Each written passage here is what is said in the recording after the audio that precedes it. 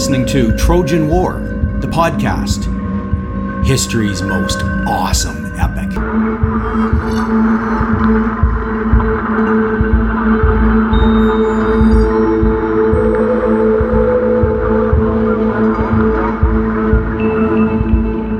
This is episode number 20 in the series. Today's episode is titled, The Sack of Troy.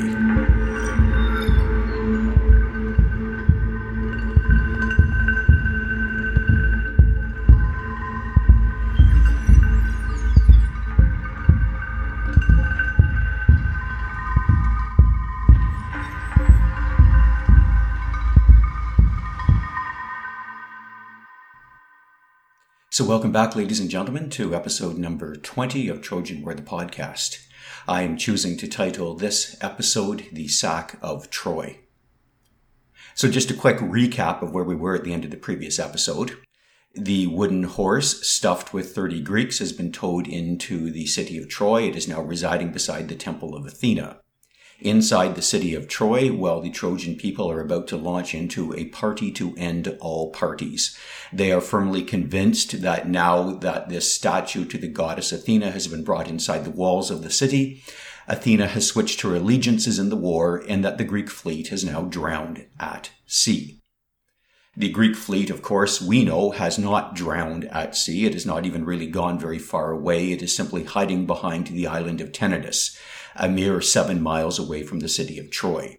Agamemnon and the fleet are waiting there for a signal fire from the walls of Troy, which will indicate that Odysseus and the other Greeks inside of the belly of the horse have effected a safe exit and now are in possession of at least a section of the Trojan walls.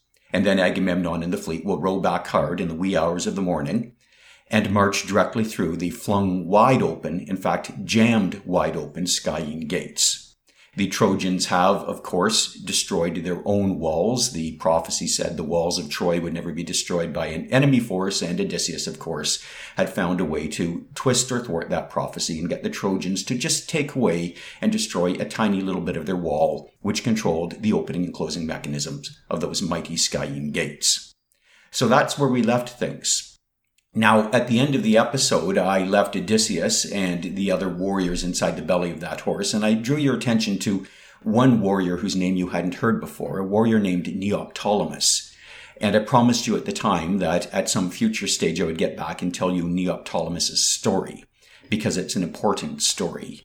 Well, that future time is now, folks, and so if you will allow me, we are going to have to leap back about 5 days or so before the night of the horse, so that I can pick up on the story of Neoptolemus.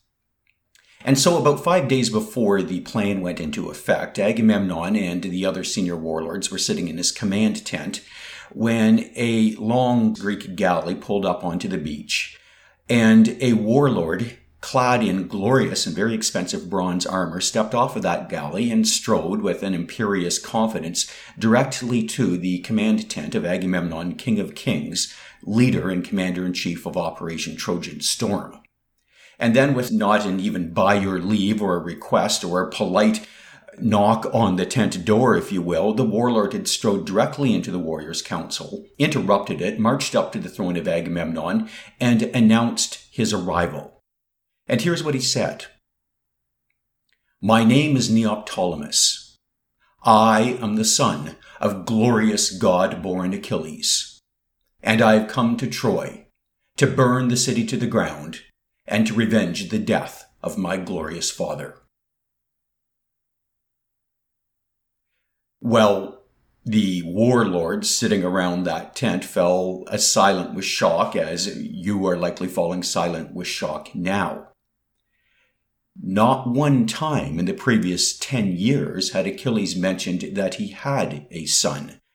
And then there was the problem of this particular claimed son of Achilles standing in front of them was an 18, 19, possibly 20-year-old man. And well, Achilles, prodigy though he was, could certainly not have fathered a child who was now at that particular age. But the man standing there bore a striking and shocking resemblance to the late Achilles. He was 6'2". He had glorious golden hair, maybe with just a tinge more red in it than Achilles' hair, long, lean muscles, and he just carried himself with an imperious, composed manner, which well echoed Achilles to the core. In fact, the way that he spoke to Agamemnon sitting there on the throne immediately got under Agamemnon's skin, and that was, well, the late Achilles through and through. But the man clearly, as Odysseus and the other warlords looked, had to be an impostor. There was simply no way that a man of that age could be a son of Achilles. Well, Neoptolemus, the new arrival, turned around and barked out an imperious command to Agamemnon. He said, "You will, Agamemnon, have been safely securing my father's glorious god-made armor for the day of my arrival. Bring that armor to me now, Agamemnon. I would wear it." And then Neoptolemus had stood waiting, quietly confident that Agamemnon, king of kings, would simply hop off of his golden throne and rush down the beach and obey this imperious barked command of a complete stranger. Well, Odysseus, recognizing that this was a dicey and awkward situation, stepped forward before Agamemnon could say something foolish or dangerous in reply, and Odysseus, stepping forward, had decided his best course of action was to, well, feign a complete belief in this Neoptolemus's, well, obvious and clear lie about his true parentage. So Odysseus stepped forward and, smiling, said, "Welcome, glorious and wonderful Neoptolemus. We are so glad that the son of Achilles has arrived to assist our efforts. Now, with your indulgence, glorious Neoptolemus, may I ask you a question? Could you tell me the name of your mother, please, or the lands from which you hail?" And Odysseus was hoping at this stage that he could catch out this impostor Neoptolemus in a lie. But the response of Neoptolemus, well, it left even Odysseus speechless. Neoptolemus smiled. He turned to Odysseus and said, "My mother's name is Didymia. She is a princess, a daughter of King Lycomedes of the island of Skyros. I believe you visited that island once, noble Odysseus. It was you who revealed my father's disguise and allowed him to come to Troy and win eternal glory for himself. For that I thank you, Odysseus." Well, Odysseus turned around. He looked at Neoptolemus and he said, but I visited the island of Skyros only 12 years ago. That's an impossibility. You, sir, are what, 18, 19, 20? And Neoptolemus had smiled and replied, "Noble Odysseus, I am 12 years old. But I am the glorious son of god-born Achilles and the greatest fighting man on this beach." And with that, Neoptolemus had reached for his sword. Would any man in this room care to put my claim to that glory to the test? And just the way that Neoptolemus grasped the hilt of his sword suggested that, well, Neoptolemus was hoping that some man in that tent might want to put Neoptolemus's military prowess to the test.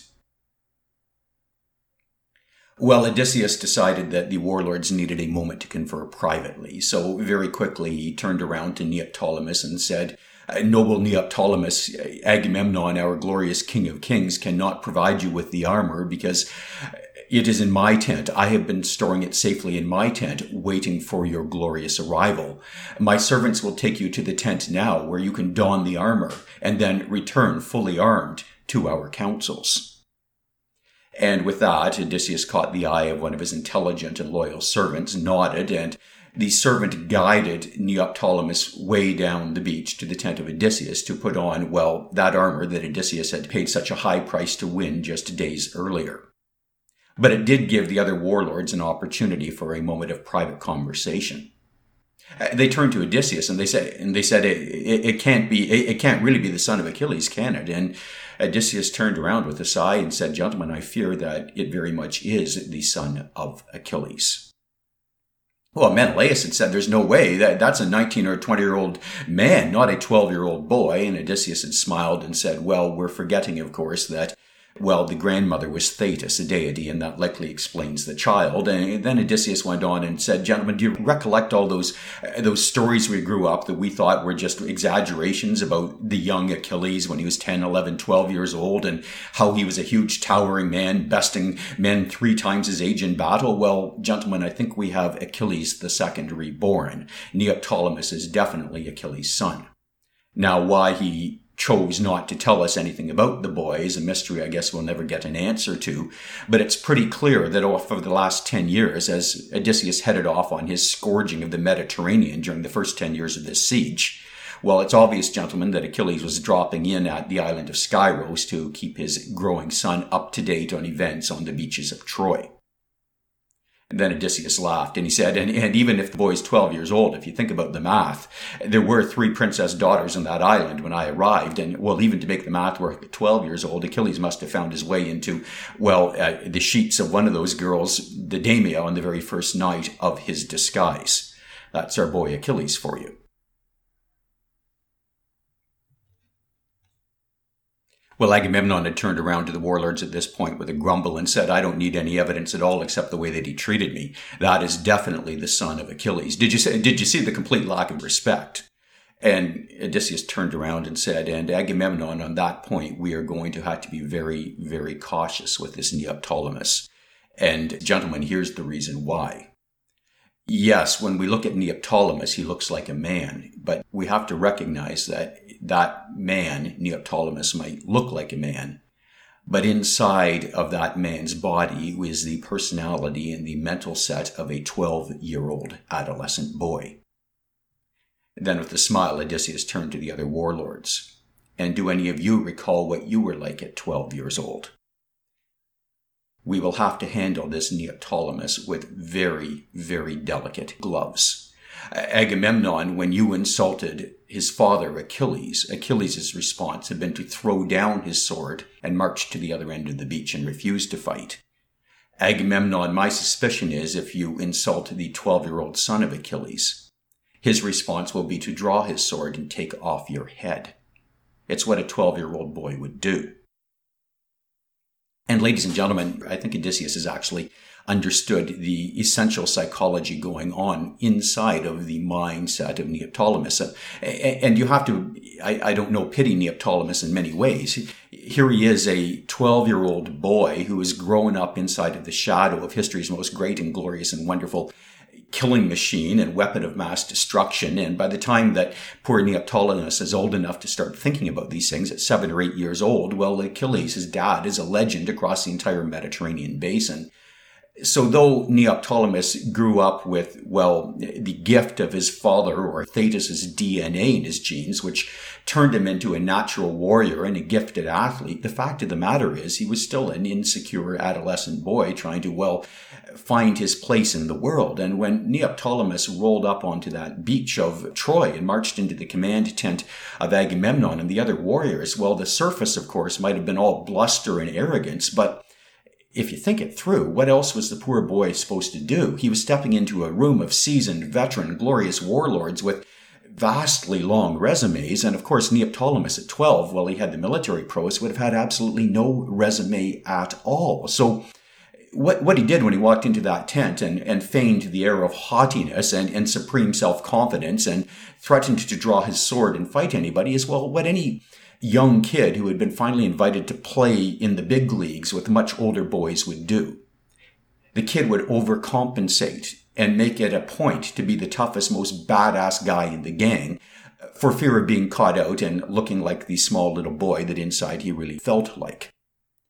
So when Odysseus looked at Neoptolemus, he recognized that there were 2 things going on here. There was a genuine deadly weapon of mass destruction, but there was also a 12-year-old boy searching desperately for some form of validation or some kind of a mentor, somebody to take him under his wing and say, you're all right, kid, and we respect you, and we're not looking at you sideways and giggling about your age or your youth or that huge, massive body you have inside of your young, impressionable mind. And Odysseus thought, I might have lost myself a set of armor today, but in exchange, I've likely gained myself the possibility of a much more lethal and potent weapon of destruction. So Odysseus, with a smile, turned to the warlords and said, gentlemen, I am going to go down to my tent. I'm going to make sure that Neoptolemus is comfortable, and I'm going to help settle him into the army. It'll be fine, gentlemen. And you, Agamemnon, just stay out of the boy's way for a few days. It's likely for everybody's best. The last thing Odysseus knew that the Greeks needed right at their point of victory was, an Agamemnon-Achilles II feud breaking out on their beach. So Odysseus re-entered his tent. By that stage, Neoptolemus had almost put on the glorious gold armor of his father Achilles, and as Odysseus noted, the armor fit flawlessly. This genuinely was the son of Achilles, and Odysseus, feigning admiration and awe, dropped to his knees and looked up and said, "Achilles reborn," and then invited Neoptolemus. Odysseus asked if he could have the honor, the privilege of Neoptolemus agreeing to bunk with him in his tent. As Odysseus turned around to Neoptolemus and said, "There are so many things about the glorious art of war that I could learn from you, sir." And Neoptolemus, 12 years old, naive, and desperate for any form of validation, took the bait and agreed that he would bunk down with Odysseus for the duration of the war. And on that day, though Neoptolemus didn't realize it, he had turned his free will, his decisions, his obedience, and his loyalty over to the wiliest and the craftiest of the Greeks. Well, a very few days after that, the wooden horse was complete. Epeius, the craftsman, gave a nod to Odysseus. Odysseus gave a nod to Agamemnon. Agamemnon announced the departure of the fleet. The beach was emptied of Greeks, apparently going home. Odysseus called in Sinon, beat him up convincingly, then threw Sinon into a sewage latrine. And then Odysseus and the other 30 warriors prepared to climb into the belly of the horse. Now, there was a brief telling little conversation, which we actually have recorded, folks, between Odysseus and Neoptolemus at that particular point. Neoptolemus had been brought into the plan. Odysseus thought this was a good way of, earning the young man's trust. None of the other warlords knew about the plan, save Agamemnon, so now Neoptolemus felt special and even more loyal and obedient to Odysseus. But Neoptolemus, who had been raised and imbued in the heroic tradition, and his eyes at 12 years old filled with an idealistic world of warfare, which was completely different from Odysseus's realpolitik Machiavellian approach. Neoptolemus had actually had some qualms and questions about the entire strategy of the wooden horse in the first place. He had actually turned to Odysseus and asked a question, and we have the conversation recorded in a play by Sophocles. It's in a play called Philoctetes. But just allow me to read this conversation to you word for word, because it's really, really telling. Neoptolemus asked Odysseus the following question.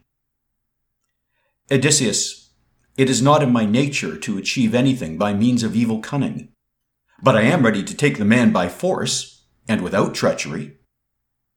To which Odysseus replied, "Neoptolemus, I too in my youth once had a slow tongue and an active hand, but now I see that the tongue, not action, is what masters everything among men." Neoptolemus: "Then you think it brings no shame to speak what is false?" Odysseus: "No, not if the falsehood yields deliverance." And folks, in that brief conversation, I think I can encapsulate the Odysseus-Neoptolemus relationship. The sad thing is that poor Neoptolemus, a 12-year-old adolescent boy stuck in this huge man's body, did not realize that when Odysseus talked about falsehood yielding deliverance, he wasn't only referring to the wooden horse, he was referring to the way which Odysseus was treating that young man, that son of Achilles. So at this stage, all we have to do, folks, is bring things right back up to the present, where the Greek warlords are sitting inside of the horse, waiting for the people of Troy to quit their partying and finally collapse into a drunken stupor or just fall asleep from the long and exciting day that they've had. Now, sitting inside of that horse, of course, Odysseus and his men waited and waited and waited, and slowly, the reveling and the partying died down. The Trojan people had actually chosen the wooden horse in the Temple of Athena as sort of their central town square. So all night you heard people arriving and bringing gifts and pouring libations at the base of the horse. And Odysseus and his men inside the horse, so they couldn't see anything, had this image of literally thousands of drunken, partying Trojans singing and dancing and marching around the horse. But they knew it was only a matter of time till those Trojans actually fell asleep, and then the rope ladder could come down.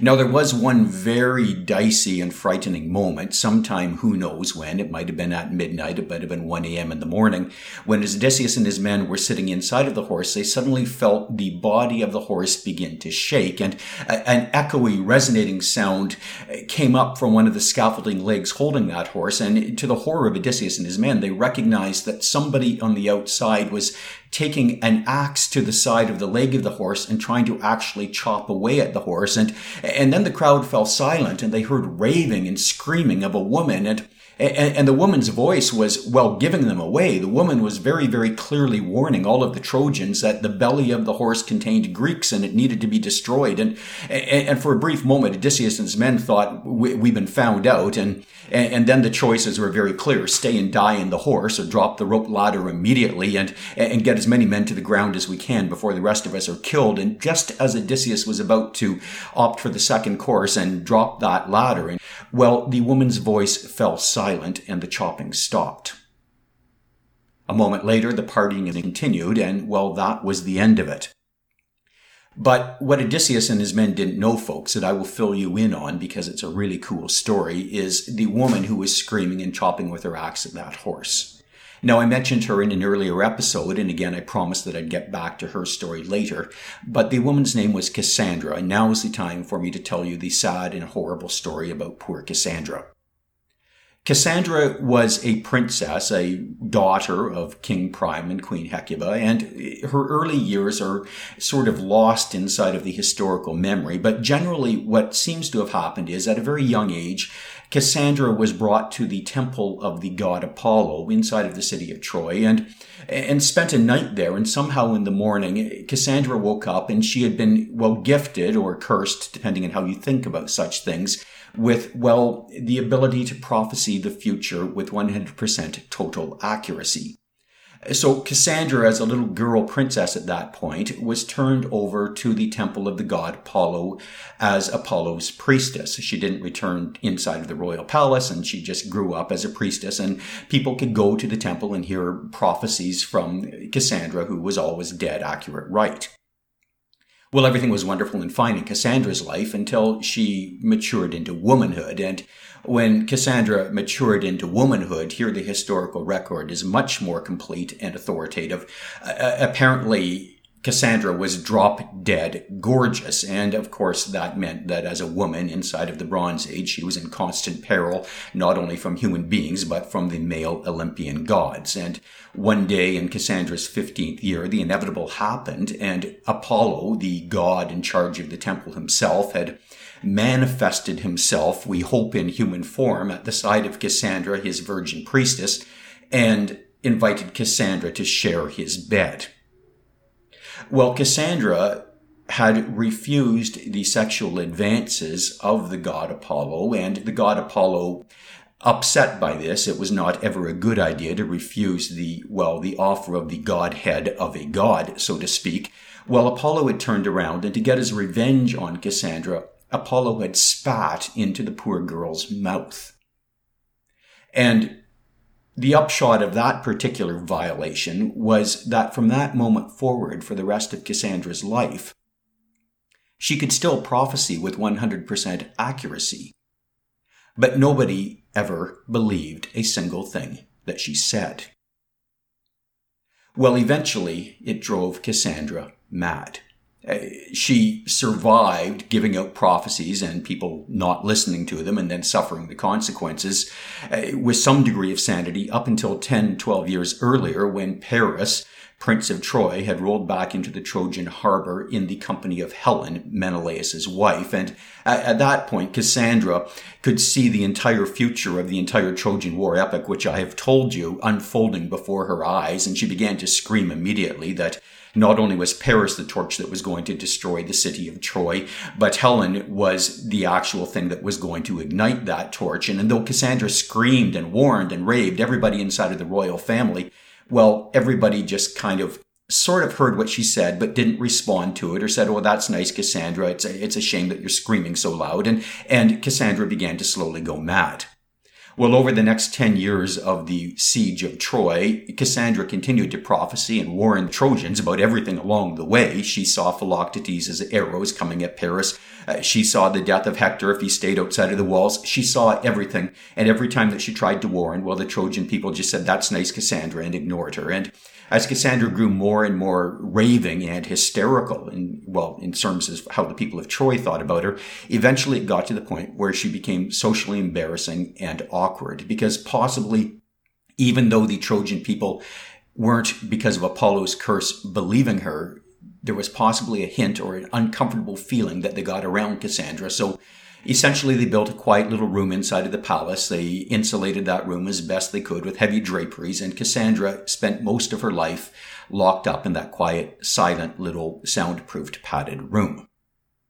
And that's where she would have been on the night of the horse. But somehow she got out of her room in that night, and likely we can deduce what happened. Some member of the royal family or some lady-in-waiting, feeling badly for poor Cassandra, likely thought, well, what harm can she possibly prophesy in a night like this? The Greeks are drowned at sea. It's the greatest day Troy has had in 10 years. Let's at least let the poor girl out of her cage for one night so that she can celebrate. And they had unlocked the door to Cassandra's quiet little soundproofed padded room, and Cassandra, clad only in a nightdress, had somehow gone raving and screaming, of course, towards the threat, the source of Troy's greatest danger, the wooden horse. When she had arrived at the horse, she had somehow managed to find an axe, and, well, of course, that involved then Cassandra trying to chop away at the horse as best she could to reveal the hollow belly of the horse and screaming warnings to the Trojan people. Well, eventually, some member of the royal family or some soldier had seen what Cassandra was doing to the horse, and not wanting to offend the goddess Athena by having somebody else chop at that horse. Remember, poor Lycaon had thrown a spear at it and died for it. They had tenderly, but with necessary force, taken Cassandra away and brought her instead to the temple of the goddess Athena beside the horse. And poor Cassandra, worn out, exhausted, and realizing that the last of her attempts at warnings and prophecy weren't working, had huddled up in a tearful mass beside the small statue of the goddess Athena and fallen asleep there. And then, in the wee hours of the morning, the last of the Trojans partying beside that horse fell asleep or into some sort of a drunken sleep stupor. After 15 minutes of silence, Odysseus gave the nod. The trap door concealed into the back of the horse was opened. The rope ladder, woven into the tail of the horse, was released, and the 30 Greek warlords, clad in bronze armor, quietly climbed down inside of the sleeping city of Troy. They moved as quickly as they could back to the Scaean gates. Odysseus posted a few guards there. Then the rest of the Greeks climbed up to the top of the wall, lit signal torches, and waved them out across the dark Mediterranean sky. And within a matter of seconds, the Greeks standing on the battlements of that city could see the flaming signal fires from 7 miles away on the island of Tenedos. They knew that Agamemnon had seen the signal, and now it was a matter of hunkering down and waiting patiently, breathlessly, for the 90 minutes it would take before the Greeks were back on the beach. Well, 90 minutes later, after a forced row and a forced march, Agamemnon had marshaled his forces outside of the gaping wide-open Scaean gates. He gave his final orders to the warlords and to the troops. Agamemnon explained that the city was asleep. They would encounter very, very little resistance. Agamemnon said, "Kill as you have to, but whatever you do, do not destroy this city.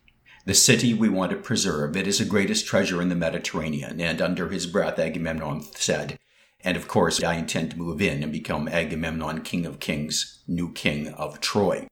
It was an absolutely glorious palace, much nicer than what he had back at Mycenae. And then, ladies and gentlemen, the sack of the city of Troy began.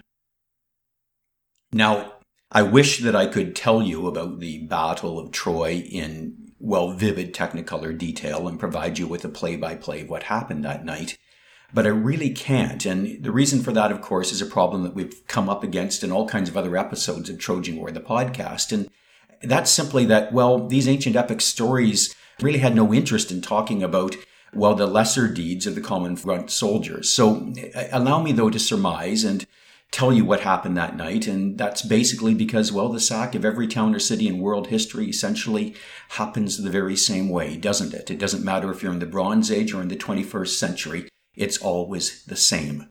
So we know what would have happened that night.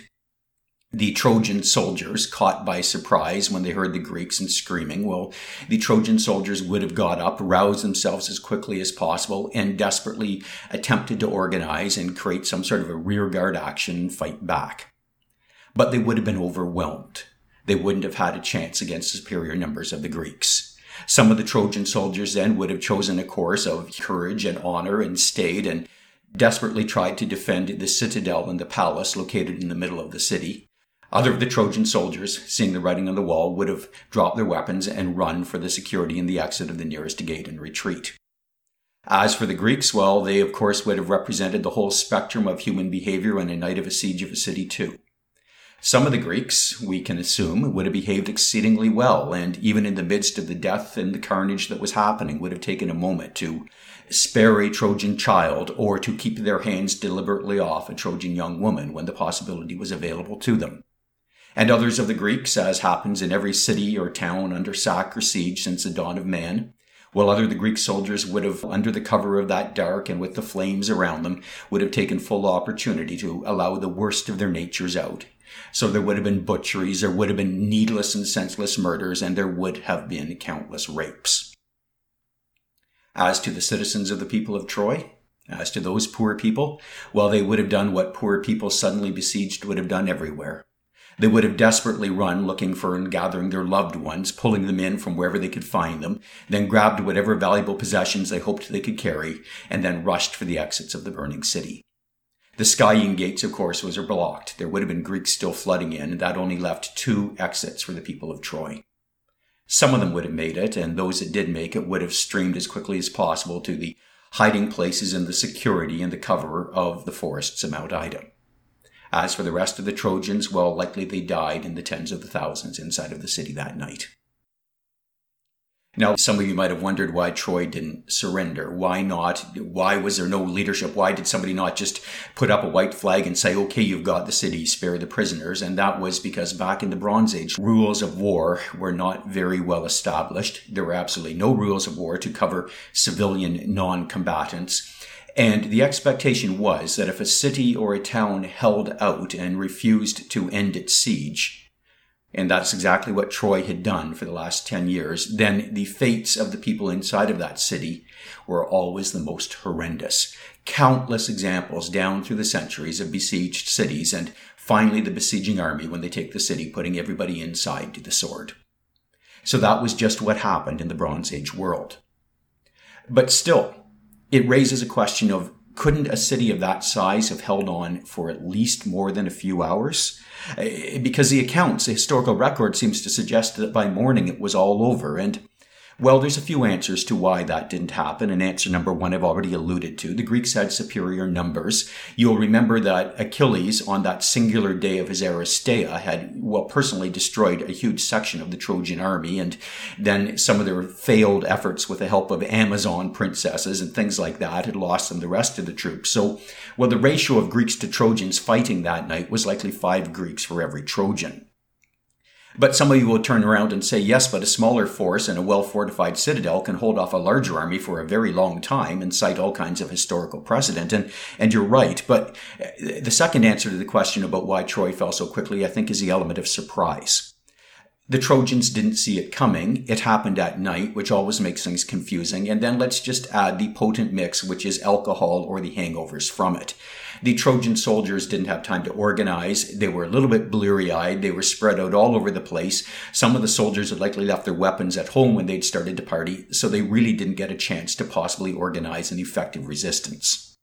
And finally and ultimately, the thing that really doomed the Trojans was a complete lack of military or political leadership on that night of the horse. If you think about it, there really were only, well, a few options available to lead or organize some sort of a Trojan military resistance. And those options weren't very attractive. The official still head of the city of Troy, the king of Troy, was Priam, but he was an 81-year-old man. That was absolutely not going to be a source of supreme military leadership on a night like this. There were a few of the Trojan princes left, but those were all the masters of dancing princes, and most of them were passed out dead drunk by now. The heir apparent to the city of Troy, Helen's new husband, Deiphobus, well, he had got into his cups early in the evening, and he was so stupid out drunk that he had no idea that the city was even under attack. And that meant that there was only one possible leader that could have saved Troy in that night, and of course that was the Trojan prince Aeneas. Now, I've already talked about Aeneas in a number of previous episodes, so just a very quick recap, of course. Aeneas was actually a prince of the city of Dardania, which was just down the road from Troy, if you will. The Dardanelles and the Trojans were first cousins. And Aeneas had come to the assistance of Troy a decade ago and done absolutely wonderful and noble things inside of that city. He was intelligent. He was popular. He was a great military leader. He had fought in all of the great battles. And the gods had actually favored Aeneas twice and plucked him away at the last moment from certain death at the hands of Greek warlords. So Aeneas was a natural heir to the city and the natural leader of the city, but he was not a direct child of Priam and Hecuba, and Priam, being a jealous old monarch in the Eastern tradition, had spent the last 10 years snubbing Aeneas and not allowing Aeneas his logical and rightful place on the throne. So the question is, why did Aeneas not organize a resistance that night? He certainly would have been the man that could have rallied the troops and done it, and he was certainly a man who was a fearsome fighter and could have actually put up a really stiff resistance himself. Now, to answer that question, folks, I essentially have to introduce you to a very contemporary concept, and a lot of you might have heard of the phrase, the fog of war. And I think the fog of war is really a worthwhile thing to spend a moment on here, because in our accounts of what happened that night during the battle to the different warlords and to the different individuals involved, well, one of the challenges that we face is we face this challenge of the fog of war.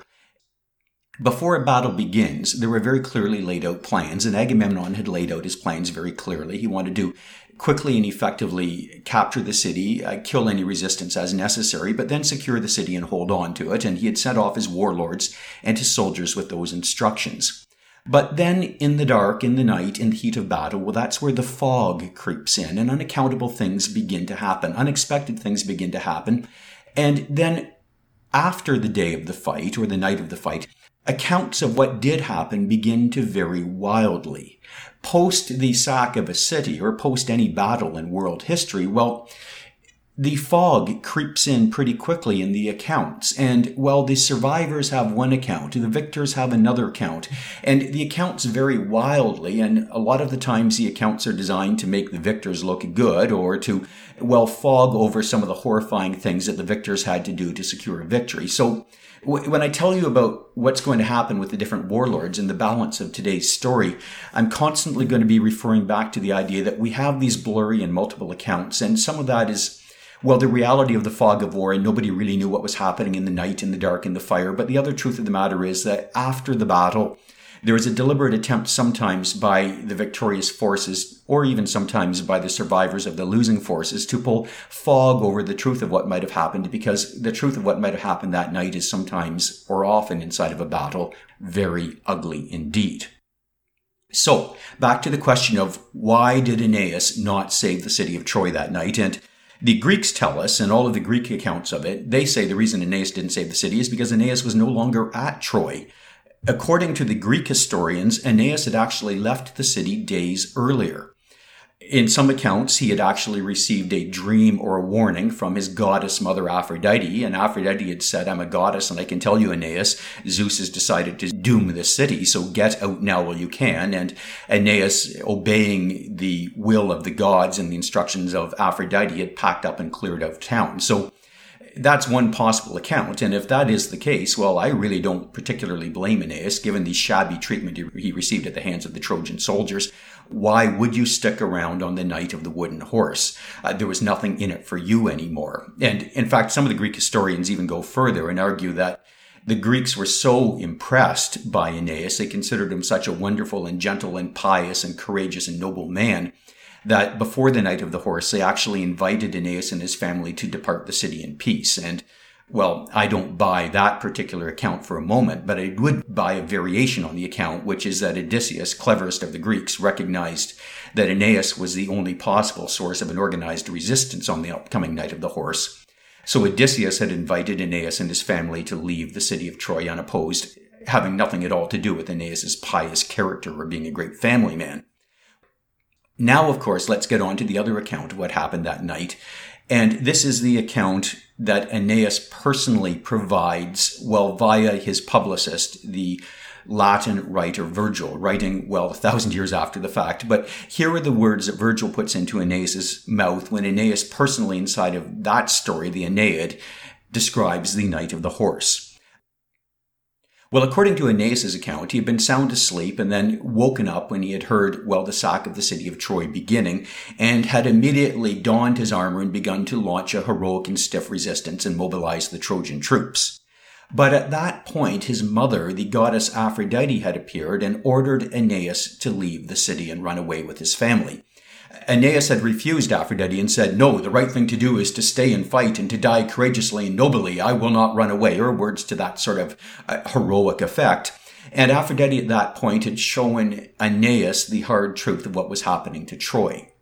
And what she had done is she had removed the mist from the deities. Now, ladies and gentlemen, I've been talking about the mist since way back in episode 1 of Trojan War, the podcast, and of how the Olympian deities use this mist to conceal their actions from human beings. Well, at this point, apparently, Aphrodite snapped her fingers or flicked her wand or whatever magic thing it was she did, and suddenly Aeneas didn't only see the fighting taking place among the humans inside the city, he saw the Olympian deities himself. And it turned out that the Olympian deities were actively and eagerly participating and engaged in the sack and the destruction of Troy. There was Hera, there was Athena, and there was Poseidon, the three hated enemies of the Trojans, and they were personally taking apart the city. They were setting it to fire. Poseidon, the earth-shaker god, was shaking its walls and its foundations, and Hera was taking great delight in participating in the butchery. And up on Mount Olympus, when the fog and the mist was removed, Aeneas saw Zeus revealed cheering on the deities as they destroyed the city of Troy, thus fulfilling either the will of Zeus or the will of fate and deadly destiny. So at that point, Aphrodite turned around and said, "Aeneas, you can't thwart the will of the gods. Your requirement, Aeneas, is to be dutiful and obedient to the will of the gods." And so Aeneas had decided to flee the city, but not before, of course, he heading back to the family home, gathering up his aged, infirm father who could no longer walk. So Aeneas carried him on his back, and his young son who was too young to walk. So Aeneas carried him in his arms, and his wife. And then the happy little troop left the city via one of the rear gates. Now, it's a beautifully symbolic little story that Aeneas tells, because in carrying his father and his son, Aeneas was responsible in carrying out of the burning city of Troy both the past and the historical memory of Troy and the future, the young son. And that was very, very beautiful and offered a beautiful sort of romantic symmetry. And of course, then halfway out across the city, Aeneas somehow got disconnected from his poor wife, who mysteriously vanished unaccountably, which was very useful because later on, Aeneas was going to have to remarry another woman, settle down in a new city, and fulfill Poseidon's prophecy that Aeneas would be the founder of a glorious new city that even rivaled that of Troy. So, you can decide for yourself, ladies and gentlemen, was Aeneas inside of the city on the night of the wooden horse, or was Aeneas long gone in the fog of war? Nobody really knows. And that, folks, brings us on to the story of Odysseus and Neoptolemus and how they spent that night of the horse. Well, Odysseus recognized, because he was the cleverest of the Greeks and a wily and canny politician, that what needed to be done that night as the city burned was a little bit of ugly housekeeping. And the housekeeping, or the house cleaning that needed to be done specifically, was the house of the family of Priam. Odysseus recognized that all traces of Priam and Hecuba's royal line needed to be destroyed that night under the cover of the fog of war. There could be no successors, no heirs, no rallying points by which the Trojans could gather and then someday come back and inflict a terrible revenge against the Greeks. So everybody in the royal family, Odysseus recognized, who could possibly rally Troy and the refugees of that city, needed to be put to the sword. Now, it was going to be an ugly business. It was also a dangerous business from a public relations perspective. Some of the people that had to die were not glorious people to kill. And it was also a dangerous and an ugly business from a deity perspective. Some of the people that needed to die, well, the deities liked those people. And, well, Odysseus knew he didn't want to be the man who offended the deities by killing those Trojan members of the royal family. Now, fortunately for Odysseus, on that night, he was accompanied by his acolyte, his loyal follower, the dangerous weapon of mass destruction too, history's second most glorious fighting and killing machine, Achilles II, his son Neoptolemus. So Odysseus guided the 12-year-old man-mountain of a boy through the burning city of Troy directly to the citadel and to the royal quarters. Now, there was some stiff fighting that had to be done at that particular point. The Trojan soldiers were doing their very best to protect the royal family, but Neoptolemus proved his genetic inheritance, and Neoptolemus made quick work of everybody who resisted he and Odysseus on their way into the palace. We actually have recorded the names of 14 men that Neoptolemus killed in his fight into the citadel that night. And remember, ladies and gentlemen, in the epic tradition, only the important fighters were mentioned, so Neoptolemus's death count was likely way, way, way higher that night if we also add up all the foot soldiers that died at Neoptolemus's sword. Well, eventually, with Odysseus's guidance and Neoptolemus's fighting prowess, the two of them made it into the royal throne room of the palace of Troy, and there they found old man Priam standing beside his throne. The poor old king in his 81st year had clad himself in the royal armor of the king of Troy, and the armor was so heavy and so glorious that it was all Priam could do to actually hold himself up straight in that armor, let alone move in it. But Priam had decided that he was the last thing between the Greeks and his city, and he was going to go down fighting. In his hand, Odysseus noted there was a long, fearsome-looking spear. But when Priam picked up that spear and launched it, well, Odysseus and Neoptolemus had no idea who the target was because there was no strength in the old man's arm, and it simply fell and clattered sorrowfully and pitifully to the ground. And then Priam, recognizing that he really couldn't fight, had broken down, clutched onto the statue of a family god at the altar, and begged for mercy. Now, ladies and gentlemen, this was a dicey and difficult business because, well, the Olympian gods set out no rules for warfare in the treatment of human beings. One of the rules that the Olympian gods had is that you did not in any way violate or desecrate their statues, their temples, or any of their religious sites. And so when a human being, particularly a human being who was a noble, gods-fearing king, was clutching onto a statue of a deity and begging for mercy, no right-minded man on the Greek or the Trojan army would do anything but grant that human being mercy, because to assault the human being at that point was to assault by extension the deity. So Odysseus recognized that he was now in a little bit of a bind. Priam needed to be killed, but Priam was clutching on to a statue of an Olympian deity. And Odysseus, of course, wasn't going to be the man that invoked personally the wrath of the gods. So he turned and looked instead to Neoptolemus. And it only took a few words. "The wrath of Neoptolemus. The bards will sing of it, like they sang the wrath of your father Achilles." And Neoptolemus, taking the bait, immediately violated the code of the gods, grabbed the old king Priam, pulled him by his long gray hair away from the statue, pulled him up to his full height, and then gutted the old king with a sword. All the while Hecuba, Priam's wife and now widow, watched on, screaming uncontrollably. Well, that was the first half of the ugly housekeeping mission that Odysseus wanted to do that night. But now that the father was dead, Troy's past, if you will, it was time for Odysseus to make sure that Troy didn't have a future that lived. So they headed to the bedroom of Hector and Andromache, and the young heir to that couple, the 2-year-old boy, Prince Astyanax. You'll remember that this was Hector and Andromache's only child.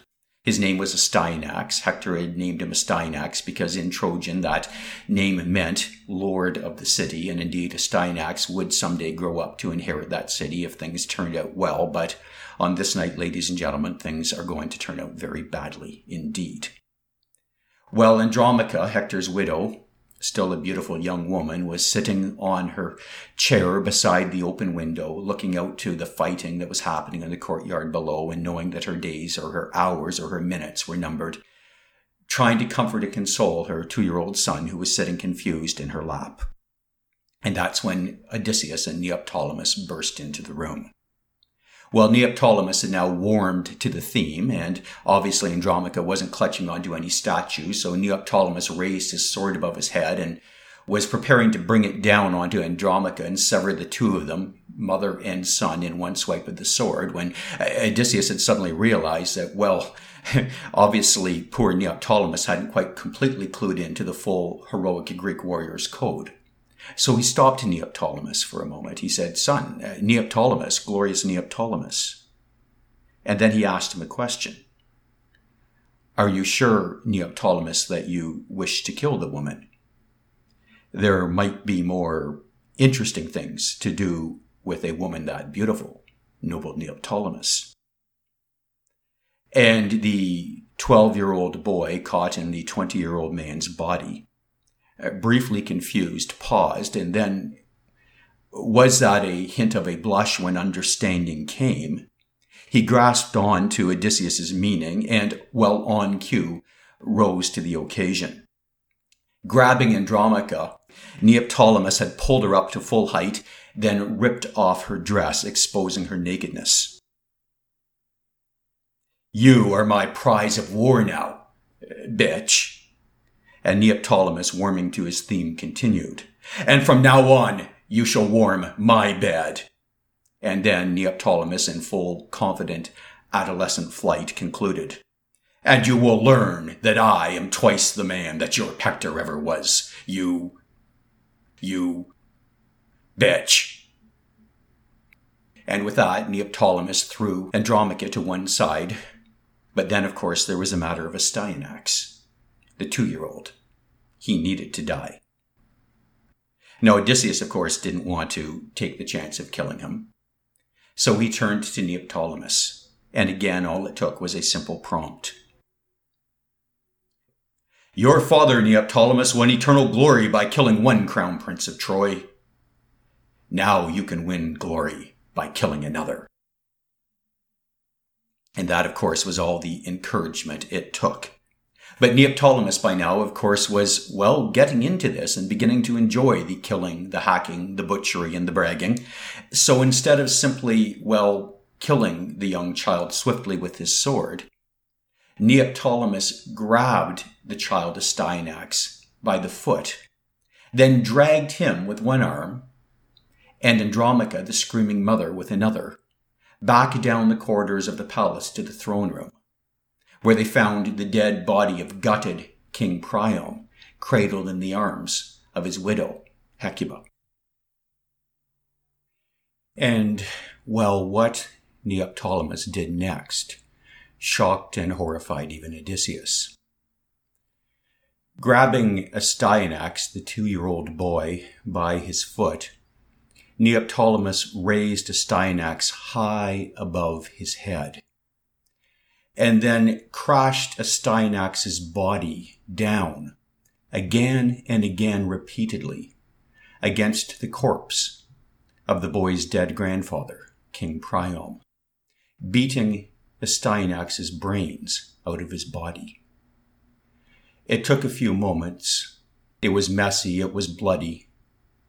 The boy screamed, but eventually went limp, and Astyanax, the only remaining heir to Troy's throne, lay dead.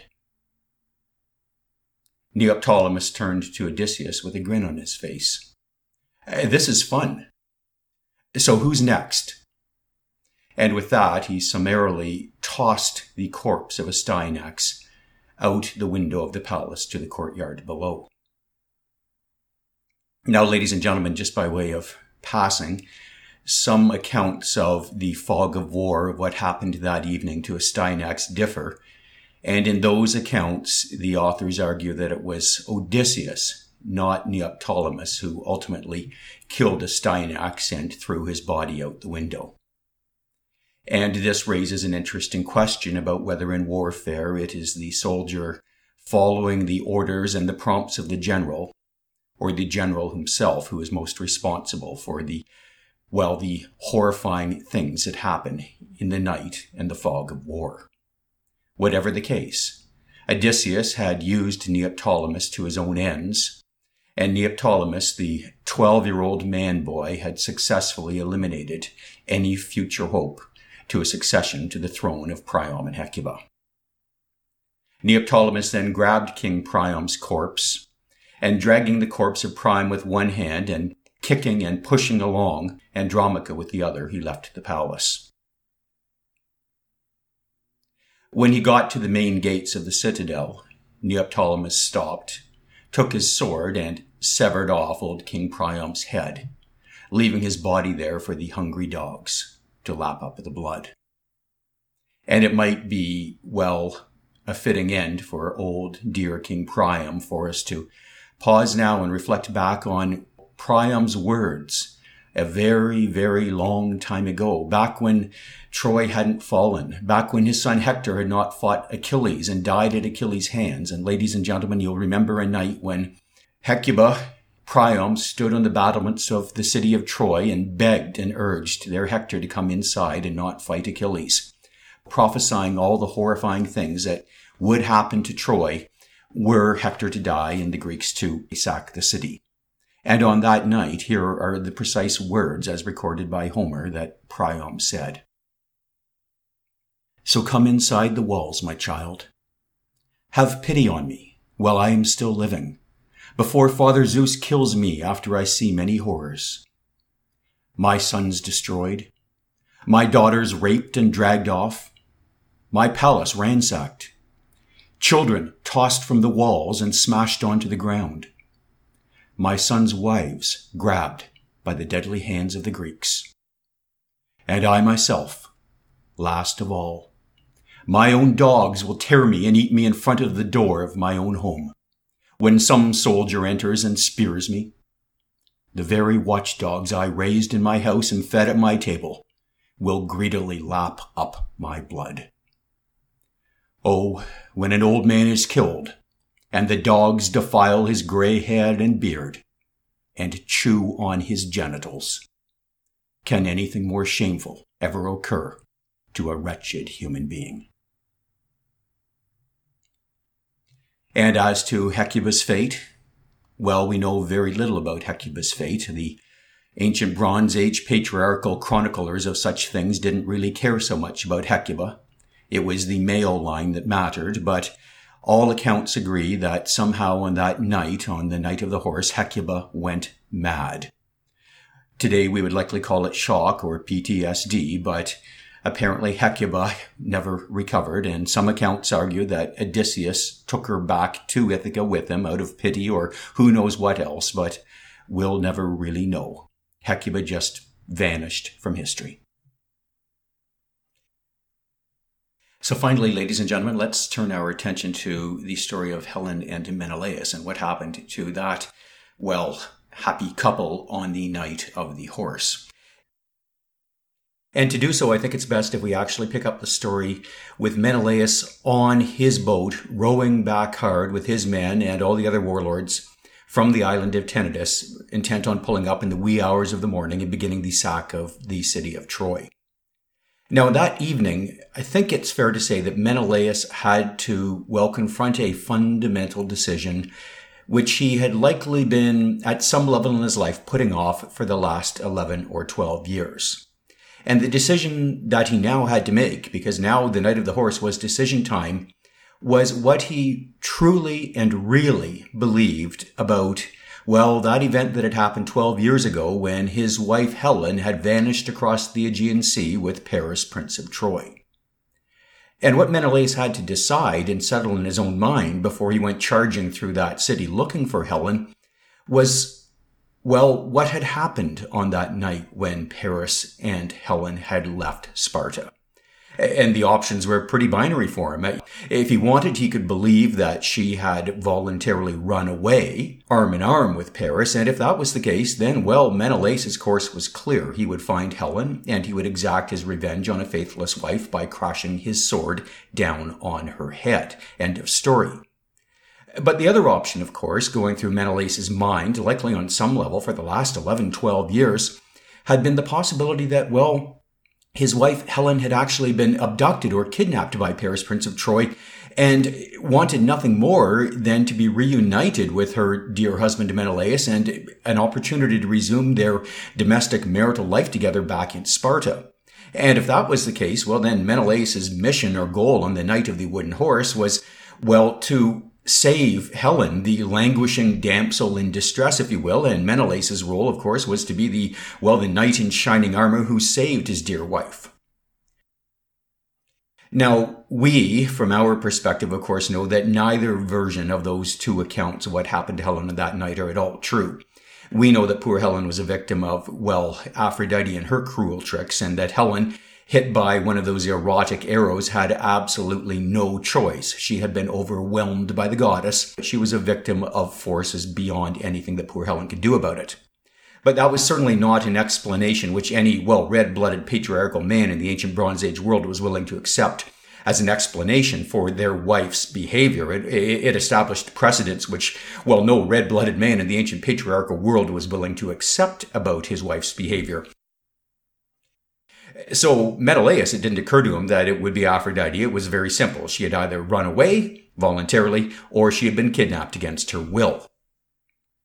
Now, there were a lot of times over the last 12 years, Menelaus, I told you, wasn't the brightest of the warlords, but he likely knew, he could likely suspect that the other warlords, at least behind his back, or when they didn't think he was listening, were snickering a little bit. And the general consensus inside of the Greek army is that Helen had, run away with Paris, a much younger, more charming and interesting and exotic man.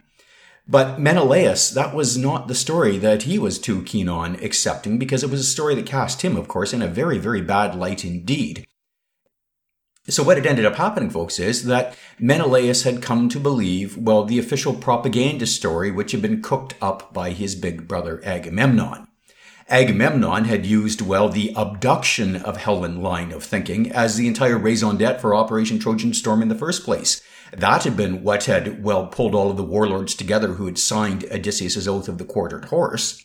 So the official propaganda line back in Greece with the public is that poor Helen had been kidnapped against her will, and, Menelaus, after 12 years of telling this story, had come to firmly believe it. And it was a story which, certainly cast him, as I said, in a much more positive light than, the story that some poor cuckolded husband had lost his wife to a younger man, which is a pretty ancient, age-old and repeating story and has nothing too spectacular or exciting about it, particularly from the perspective of the cuckold husband. So, Menelaus, on the night of the wooden horse, went charging through the city of Troy, heading up towards the citadel and the royal quarters, with no other mission on his mind but to save his dear languishing wife Helen, kill whoever he could. Menelaus, of course, would have heard that Paris was dead, and Menelaus, of course, would have heard that Deiphobus was the new husband. But Menelaus would exact whatever revenge he had to on any man he found near Helen, and then he would take his languishing bride back in his arms and bring her back to Sparta, and the two of them would settle down into, the lifetime of domestic bliss, which Menelaus had somehow managed to construct as a fantasy reality inside of the 12 years he had been away from Helen.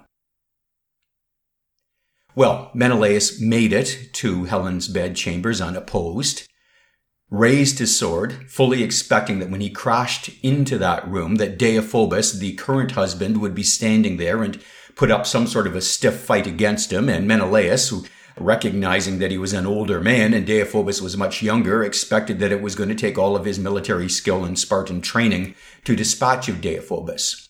So sword held high, Menelaus kicked in the door and charged into Helen's bedchamber. Now, before I account what happens next, let's reflect on Helen's experience of the night of the horse and what Helen might be expecting to happen at some stage when some Greek comes into her in Deiphobus' bedchamber. And here's what we know. Deiphobus, far from being ready to heroically defend his dear new wife Helen, Deiphobus had actually got into his cups early in the evening. I told you he was passed out, dead, drunk on the bed.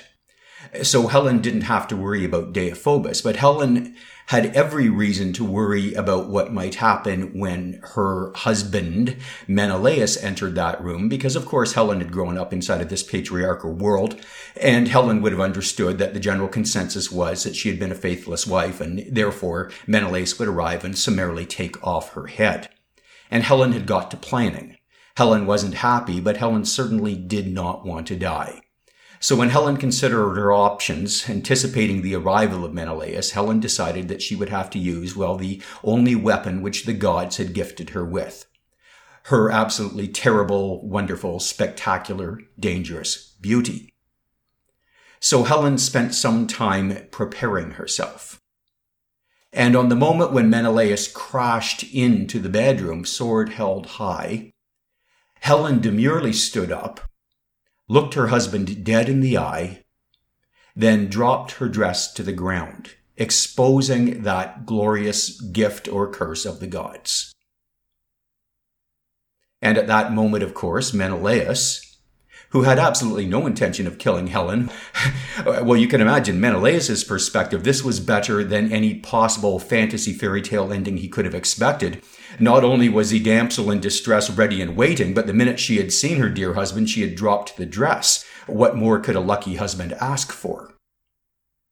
So Menelaus lowered his sword, stepped over and confidently and enthusiastically embraced his dear, loving, loyal wife, and Helen, recognizing that this was her best way of staying alive, returned that embrace with appropriate enthusiasm. So they had a moment in Helen's bedroom. Menelaus summarily dispatched Deiphobus of his head before poor Deiphobus even woke up and realized that his head was missing. And then Helen and Menelaus, hand in hand, exited the city of Troy and walked down to the beach to Menelaus's boats. Now, ladies and gentlemen, what happened to Helen and Menelaus at that point, and from that point forward in that strange and improbable marriage, and whether Helen and Menelaus ever managed to cobble some sort of an arrangement together to compensate for the previous 12 years, and whether Helen and Menelaus ever proved to be happy as a couple or as individuals, all I can tell you right now is, wouldn't that be a really awesome story for another day? So, at this point, having explored, the fog of war testimonies and experiences of the major warlords, let's sort of zoom out our camera lens and take a look at what's happening in the broader picture of the sack of Troy. It's now dawn. The fighting has been going on for a few hours, and, essentially every Trojan soldier who is left is either dead or has escaped through one of the final two exits and is up there hiding in the forest with the civilians that have managed to escape. Sometime towards dawn, either some crazy irresponsible Greek soldier or one of the deities, or a crazy irresponsible Greek soldier urged on by one of the deities, had decided it would be a clever business to set the interior of the city on fire. Now, I told you that the walls of Troy were stone, and of course the citadel and the palace had some stone, but most of the city was actually wooden buildings with thatch-roofed huts. And a firestorm started, and because there was absolutely no political leadership on this side or the other side, the Trojan political leadership was dead. The Greek warlords were all doing their own thing and looking after their own business. As Agamemnon stood there and screamed and tried to organize some sort of a fire brigade, Troy, the greatest city in the eastern Mediterranean world, went up in flames. And before long, the firestorm was so fierce that the Greek soldiers had to leave the city and get out to the Trojan plain and away from the flames. And that takes us to the following morning. By the following morning, the Greek army, that 100,000 men-at-arms who had sailed across the Aegean Sea 10 years ago on what Agamemnon had promised would be a 4-week mission, those 100,000 men were standing on the shore and experiencing the inevitable, the hangover of the morning after the night before. The killing, the looting, the raping, the butchering was done. That had been fun. But now they were confronted with the grim reality of whether the entire damn thing had been worth it at all. And the evidence suggested that it had not. The fabled glorious Trojan treasure, which Agamemnon had been dangling in front of these foot soldiers' imaginations for the last decade, proved to be completely non-existent. Oh, there was some gold and there was some treasure inside of Troy. There was plate and there were beautiful things inside of the royal palace, but there was absolutely no gold on the scale necessary to adequately compensate men who had been away from their homes for 10 years, particularly when there were 100,000 of them standing at the beach waiting for the compensation. So that led to a furious debate among the warlords, and one option was that, well, Troy had never been as wealthy as the Greeks had assumed it was, that it was actually not that rich a city to begin with, and the other warlords who more logically and reasonably assumed that over the last 10 years of the siege, well, the wealth, the real gold, the real silver of Troy had quietly bled out of the rear exits of the palace as, well, the royal family had sent huge sums of gold to possible allies in other parts of the Middle East or the Eastern Mediterranean world, and those allies hadn't come to Troy's aid, but have been quite happy to hold on to the gold. Another possibility, of course, is that some of the wealthier, more self-interested or canny of the Trojans had, secreted out their personal wealth and stash of gold and had ferreted it away offshore someplace in the hope that if they got out of the city alive, they'd have something to rebuild with. Whatever it was, Agamemnon realized that he was holding on to an army at the near knife edge of mutiny. And he wasn't going to get an awful lot of help in keeping that army together from his fellow warlords. The grand coalition of Operation Trojan Storm fell apart the day after the sack of Troy. It was really only a tenuous coalition to begin with. These Greek warlords had spent, most of the last few hundred years feuding and fighting among themselves, so they just reverted to form once there was no longer anything useful to hold them all together. And it got pretty ugly in the beach that afternoon pretty quickly. And by late afternoon, an argument had actually broken out between the two brothers, Menelaus and Agamemnon, and the argument almost came to blows. Now, the argument turned out to be, it was about 10 years of misery and anger and frustration. But the official thing that the argument turned out to be about was actually what to do with a particular Greek warlord named Lesser Ajax. Now, I apologize, folks. I wish his name was different because, I hate to use the name Ajax in about what I'm going to tell you because I do not want to besmirch the legacy of, the Ajax, the bulwark of the Greeks that we all know and love. But there was another man inside of the Greek forces, a minor warlord named Lesser Ajax, and even back in the Bronze Age, the Greeks chose to call him Lesser Ajax, not only because of his stature, but because of his character too. And it turned out that on the night of the horse, Lesser Ajax had committed a blasphemy to offend the gods of the very most dangerous and first order. Lesser Ajax had burst into the temple of Athena, the temple beside the wooden horse, found the virgin prophetess Cassandra clutching onto a statue of the goddess Athena, and then Lesser Ajax had summarily pulled her from the statue and raped her on the floor of the temple. Now, when reports of this made it back to Menelaus and Agamemnon and the other warlords the next morning, they recognized that this was a very nasty business. Athena had favored them with the city, but now one of their members, one of their warlords indeed, had actually violated Athena's temple and the rules about, attacking or raping or killing somebody inside of a temple who was holding onto the statue of a god. So they summarily set out, the other warlords, to find Lesser Ajax with plans of stoning him to death there on the beach as their way of saying sorry to the goddess Athena. But Lesser Ajax, it turned out, recognizing in the morning that he was in an awful lot of trouble, had managed to hide himself and couldn't be found anywhere. Agamemnon was all for staying until they either found Lesser Ajax or until they made appropriate and glorious sacrifices to Athena and all of the other deities before they dared depart across the wine dark sea with, the possibility of an angry god on Olympus looking down. But Menelaus, who, his only purpose for coming to Troy had been to get Helen, he wasn't messing around. Menelaus wanted to go home. He was willing to take his chances in crossing the Aegean Sea and going home right away. Forget the sacrifices, Menelaus said. And it turned out that the warlords split pretty well down the middle on whether to stay with Agamemnon or to depart with Menelaus. So half the coalition army left with Menelaus, and, what happened to them, as I said earlier, is an interesting story for another day. So I want to stay on the beach with Agamemnon. Agamemnon stayed on the beach. Odysseus stayed on the beach. They were the main two warlords that stayed. And they stayed for different reasons, of course. Agamemnon stayed on the beach, well, because Agamemnon was facing some psychological problems. And the term is modern, but the emotion and the experience for poor Agamemnon was, well, universal. Imagine poor Agamemnon. He had spent the last 12 years of his life orchestrating, planning, mobilizing, and then coordinating Operation Trojan Storm. It had cost him everything.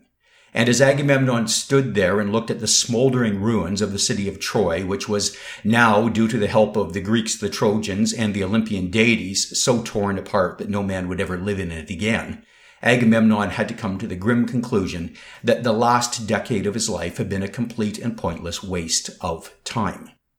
And in the process of that decade, of course, Agamemnon had done some absolutely horrifying things in order to justify Operation Trojan Storm.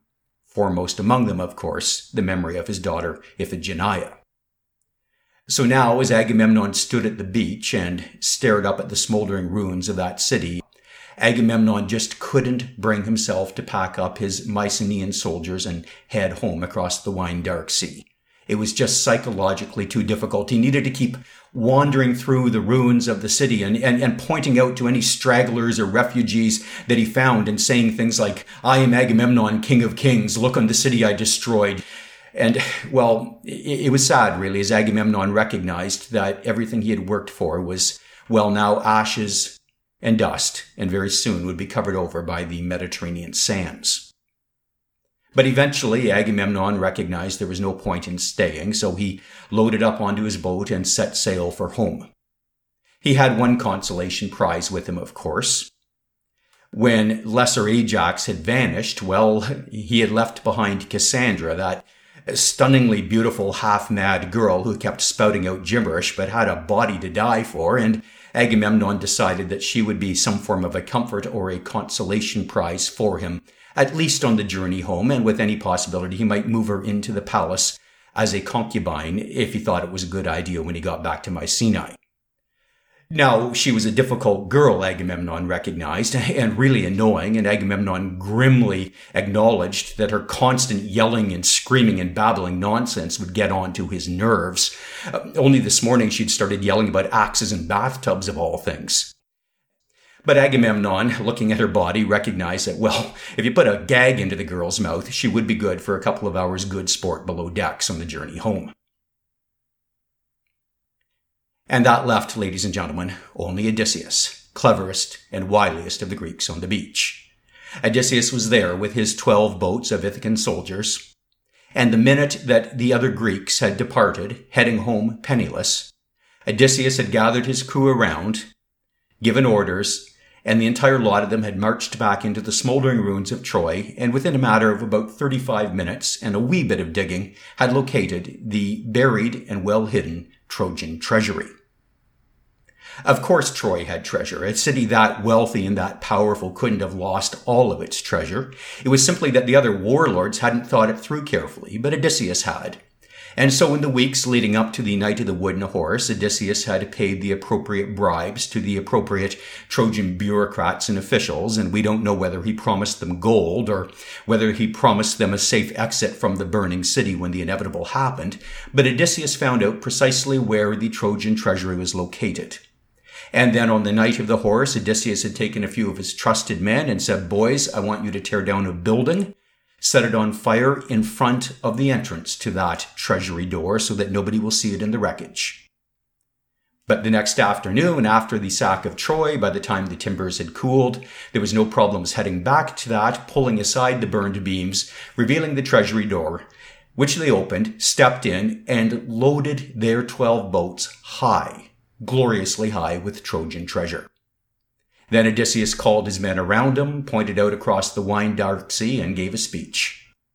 "Gentlemen," he said, "it's been well over 10 years since we sailed away from home. We've left behind our wives, we've left behind our sons, we've left behind our forests, our fields, our kingdoms, our crops. But now, by the grace of the gods, we are going home. Ithaca is a mere 5 days' sail away, gentlemen. I promise you, boys, our adventures, our travails, our turmoils, our miseries, they're all over. We're going home now, boys. And with that, Odysseus set sail across the wine-dark sea.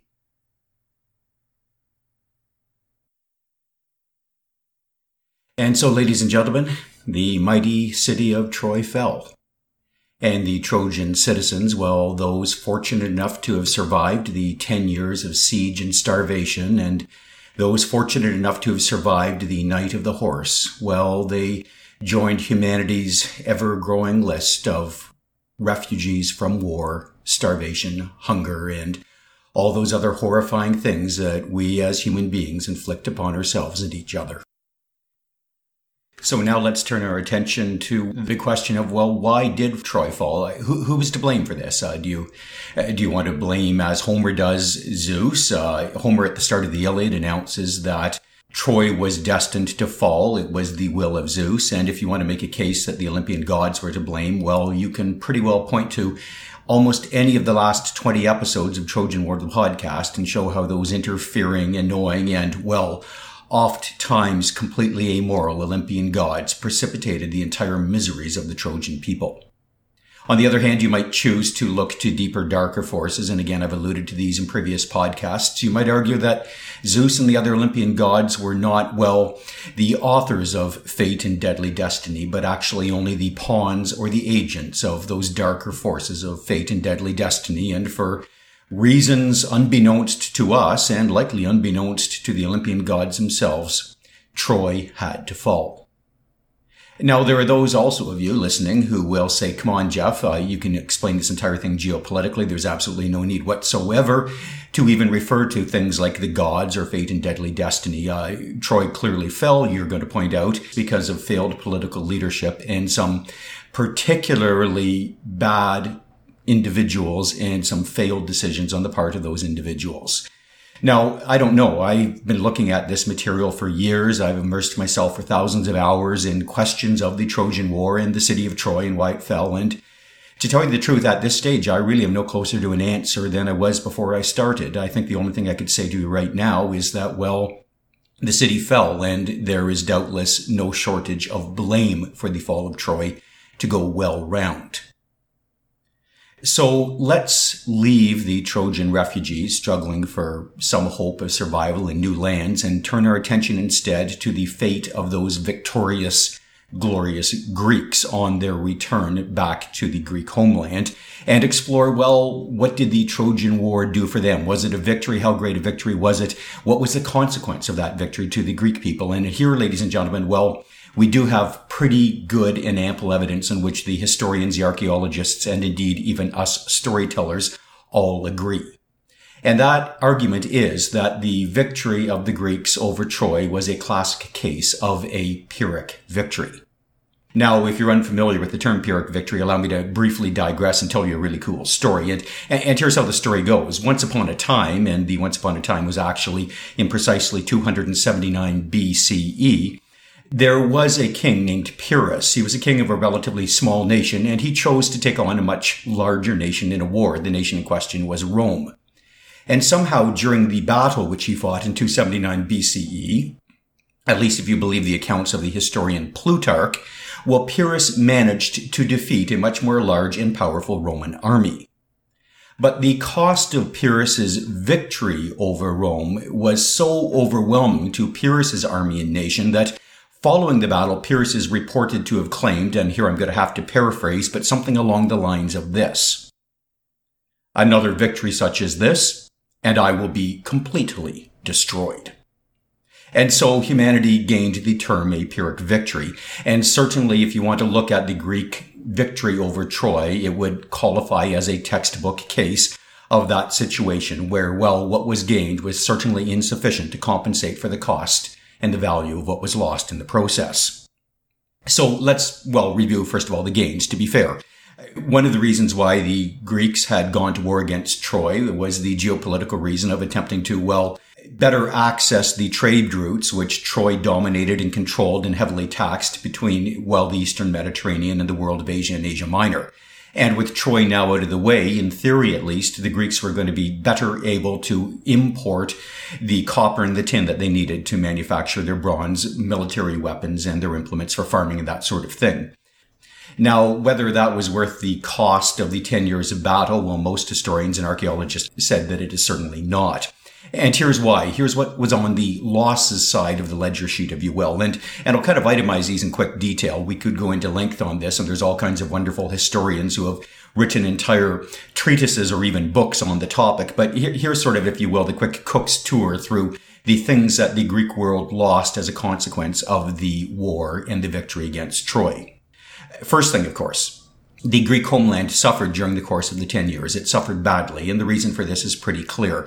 The best and the brightest of the Greek leadership, the warlord kings, well, they were all camped out on the plains of Troy, and that meant that the people, if you will, caretaking or housekeeping their kingdoms back in Greece were, well, the second-tier minds and leadership.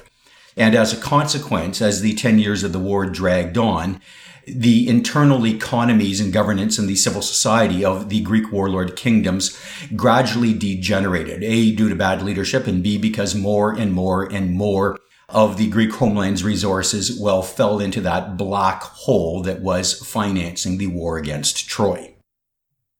And then there was a problem of what happened following the war. When the Greek warlords were away fighting against Troy, it meant that their home nations weren't as well or adequately protected as usual, and as a consequence, as always happens, that meant there was a power vacuum, and other peoples, other nations, and other powers decided that now was an opportune time to fill that vacuum.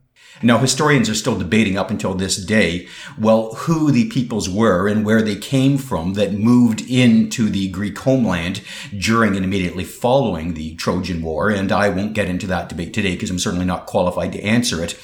But what the historians and the archaeologists do all agree on is that those mighty warlord kingdoms and their citadels, for example, Agamemnon's Mycenae, almost immediately following the collapse of Troy, well, the Greek citadels and kingdoms fell into collapse and disrepair themselves. Foreigners, strangers, other people from either Europe or the Mediterranean moved in, and the Greeks came home from the Trojan War, having to fight another war on their own homeland and being in a much depleted military position to do so. So now let's turn our attention to the Greekonomy, or the Greek economy, if you will. And here, putting a cost onto the Trojan War is really difficult. But you have to imagine, ladies and gentlemen, the lost opportunity cost. 100,000 Greek men, fishermen, farmers, sailors, manufacturers, all sailed across the Aegean Sea and camped on the shores of Troy for 10 long years. And that meant that they weren't at home, contributing to the homeland's economy. And, well, you can't really put too high a price on that potential economic loss of those men spending years really doing nothing but waiting for a city to fall. And of course, those young men, once the city of Troy fell, discovered that Troy didn't have the gold and the wealth to compensate for their lost time. And that led, of course, when those 100,000 men led home, to major problems in the Greek social order. Suddenly, all the warlords discovered that they had 100,000 angry Greek men-at-arms back at home, and Agamemnon's much promised treasure that every soldier in the Greek army was going to be paid from the Trojan treasury, well, when it failed to materialize, the Greek soldiers, well, at least some of them, did what soldiers always do when they return home and they discover that their promises of payment have not been met. The Greek soldiers ransacked and savaged their way across their own home states and nations, looking for some sort of compensation for the lost 10 years at Troy. And was there any way of stopping this from happening? Well, possibly if Agamemnon's grand coalition army had have stayed together, if the warlords had have stayed banded into Operation Trojan Storm, then collectively they might have been able to reestablish some sort of order. But as you know, Operation Trojan Storm collapsed on the very night that the city of Troy burned to the ground. So before long, the Greek warlords were back to doing what they had always done and what they did best, which was engaging in their own petty feuds and fights with each other. So now I want to turn to another hidden cost of the war, and this is a cost of the war which you don't find chronicled at all inside of Homer or inside of any of the actual classic epic works and recounts of the Trojan War. Because back in the time period that these accounts were written, I don't think that the people of the time period actually knew how to measure or acknowledge or even understand these costs. But I want to talk about the psychological devastation and the trauma that the 10 years of fighting against Troy brought to the Greek soldiers who, well, had to return after spending 10 years on a beach to their wives, their children, their families, their fields, their farms, and their normal lives. Now, ladies and gentlemen, we now know in the 21st century, and certainly we learned the hard way in the 20th century that just ended, the psychological trauma and devastation which protracted warfare does to soldiers who have been involved in that warfare. And now in the 21st century, we are only now beginning to actually put some sort of a actuarial price onto the cost of, well, what those psychological injuries, that post-traumatic stress disorder, those sort of things do to a human being and to the culture to which that human being is returning. So though we have no records from the Bronze Age talking about this sort of thing, really we can assume those men fighting were human beings just like the men who fight today, and consequently they would have experienced the very same phenomena even if they didn't have the names or the psychological labels for it that we now do today.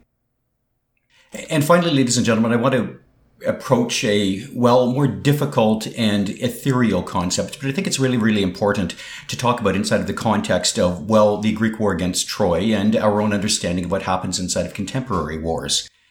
And the final cost, which seems to happen to all nations engaged in long, protracted battles, which take forever to attain victory, and particularly for nations that engage in long, protracted wars of, well, dubious moral merit to begin with.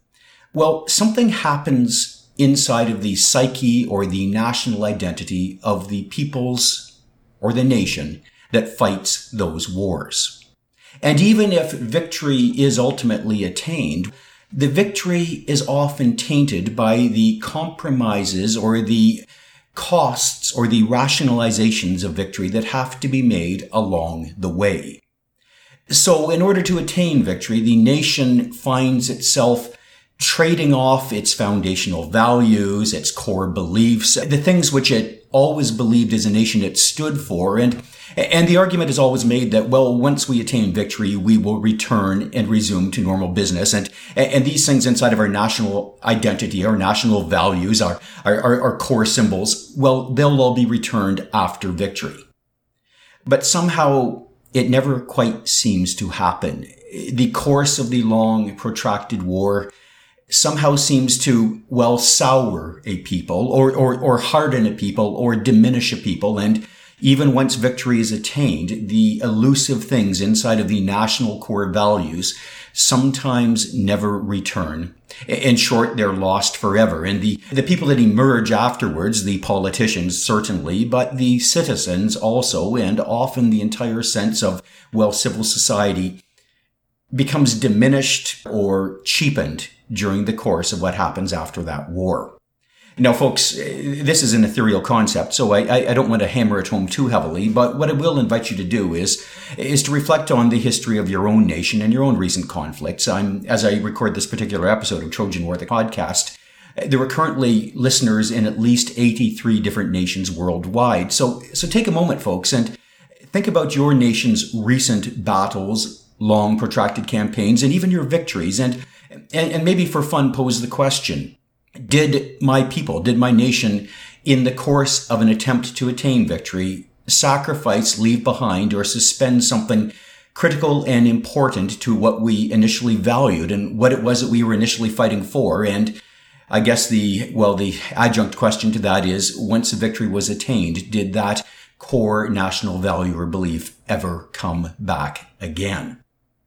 Now, folks, of course, I can't answer this for your nation. I'm certainly in no position to do that, but I do feel fairly confident in answering it on behalf of, well, Agamemnon and Achilles and Odysseus's Bronze Age Greek world. And the quick answer is that something was damaged inside of the national psyche. And we even have the Greek writer Hesiod, writing 500 years after the Greek invasion and destruction of the city of Troy, arguing that the men who set off at the start of the Trojan War belonged to the heroic age of men, and 10 years later, the men who came back belonged to what Hesiod disparagingly refers to as the darker Iron Age of the Iron Men. So something is lost inside of war, and the things that, well, nations do inside of war to attain victory. And well, the Greek world seriously lost something, and whatever they lost sapped their ability to carry on, to rebuild their societies, to wage war and fend off other aggressors, and Greece descended into what a lot of historians refer to as a dark age before it finally emerged into the glorious, wonderful world of classical Greece. Now, at this stage, you're likely hoping that now that I've given you the giant snapshot picture, I might return to a more intimate examination of the particular warlords and the heroes of this story. I mean, obviously, we need to know what happened to Agamemnon when he got back to Mycenae. How did Menelaus and Helen fare with that particular attempt at a marriage reconstruction? And what about Odysseus, the cleverest of the Greeks? What was his homecoming like? Well, fortunately, the answers to all of those questions are recorded and waiting for your podcast listening pleasure right now. Odyssey the podcast picks up right where Trojan War the podcast leaves off. Down on the beaches of the burning city of Troy as Agamemnon's mighty Operation Trojan Storm disbands and heads for home. Now, for those of you who have just completed the 25 hours of Trojan War pod, you're going to find Odyssey the podcast a seamless continuation of the story. You won't even know that we've really switched podcasts. You'll hear all of the famous stories from Homer's Odyssey, of course, but I'll also be telling you stories of Agamemnon, of Helen, Menelaus, and, well, there'll even be a cameo visit with Achilles, now in the land of the dead. Odyssey the podcast is 24 hours long, divided into 14 episodes. Each episode offers a continuation of the story, plus the post-story commentaries that we've got used to in Trojan War the podcast. And folks, I am rather proud to say that as I record this promotional blurb for you now, Odyssey the podcast was recently the recipient of a rather prestigious international award. The Society for Classical Studies awarded Odyssey the podcast its 2019 Forum Prize as, and I quote, the best public-facing essay, book, poem, article, podcast, film, or other piece produced this year, either by a classicist or by a non-classicist. So, not only are my podcasts entertaining and fun for we regular non-classicist folks, they now have the full blessing and endorsement of the scholarly community too, and I have to confess that I am rather flattered and touched by that endorsement. You can listen to Odyssey the podcast on whatever platform you're currently using to access Trojan War the podcast, or if you prefer, you can hop over to its website, odysseythepodcast.com, and listen directly there or download your episodes from the website. So now, folks, it's time for me to say my goodbyes, but just one final note. If you have not already donated to Trojan War the podcast, now, after 25 hours of advertising-free entertainment courtesy of Jeff, well, now might be the appropriate time to do so.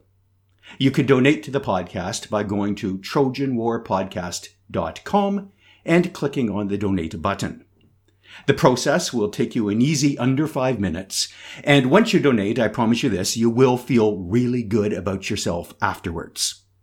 And then a couple of days later, when the donation arrives in my inbox, well, I'm going to feel really great too, because I'll know that the time and the effort that I put into this project has been appreciated by you. So in the end, through a tiny donation, both of us are going to end up having more wonderful days. That said, it is time to say goodbye. But hopefully just for a little bit of time. Take 5 minutes, send off your donation, then hop over to Odyssey the podcast, and together, the two of us will continue on with our telling of history's most awesome epic.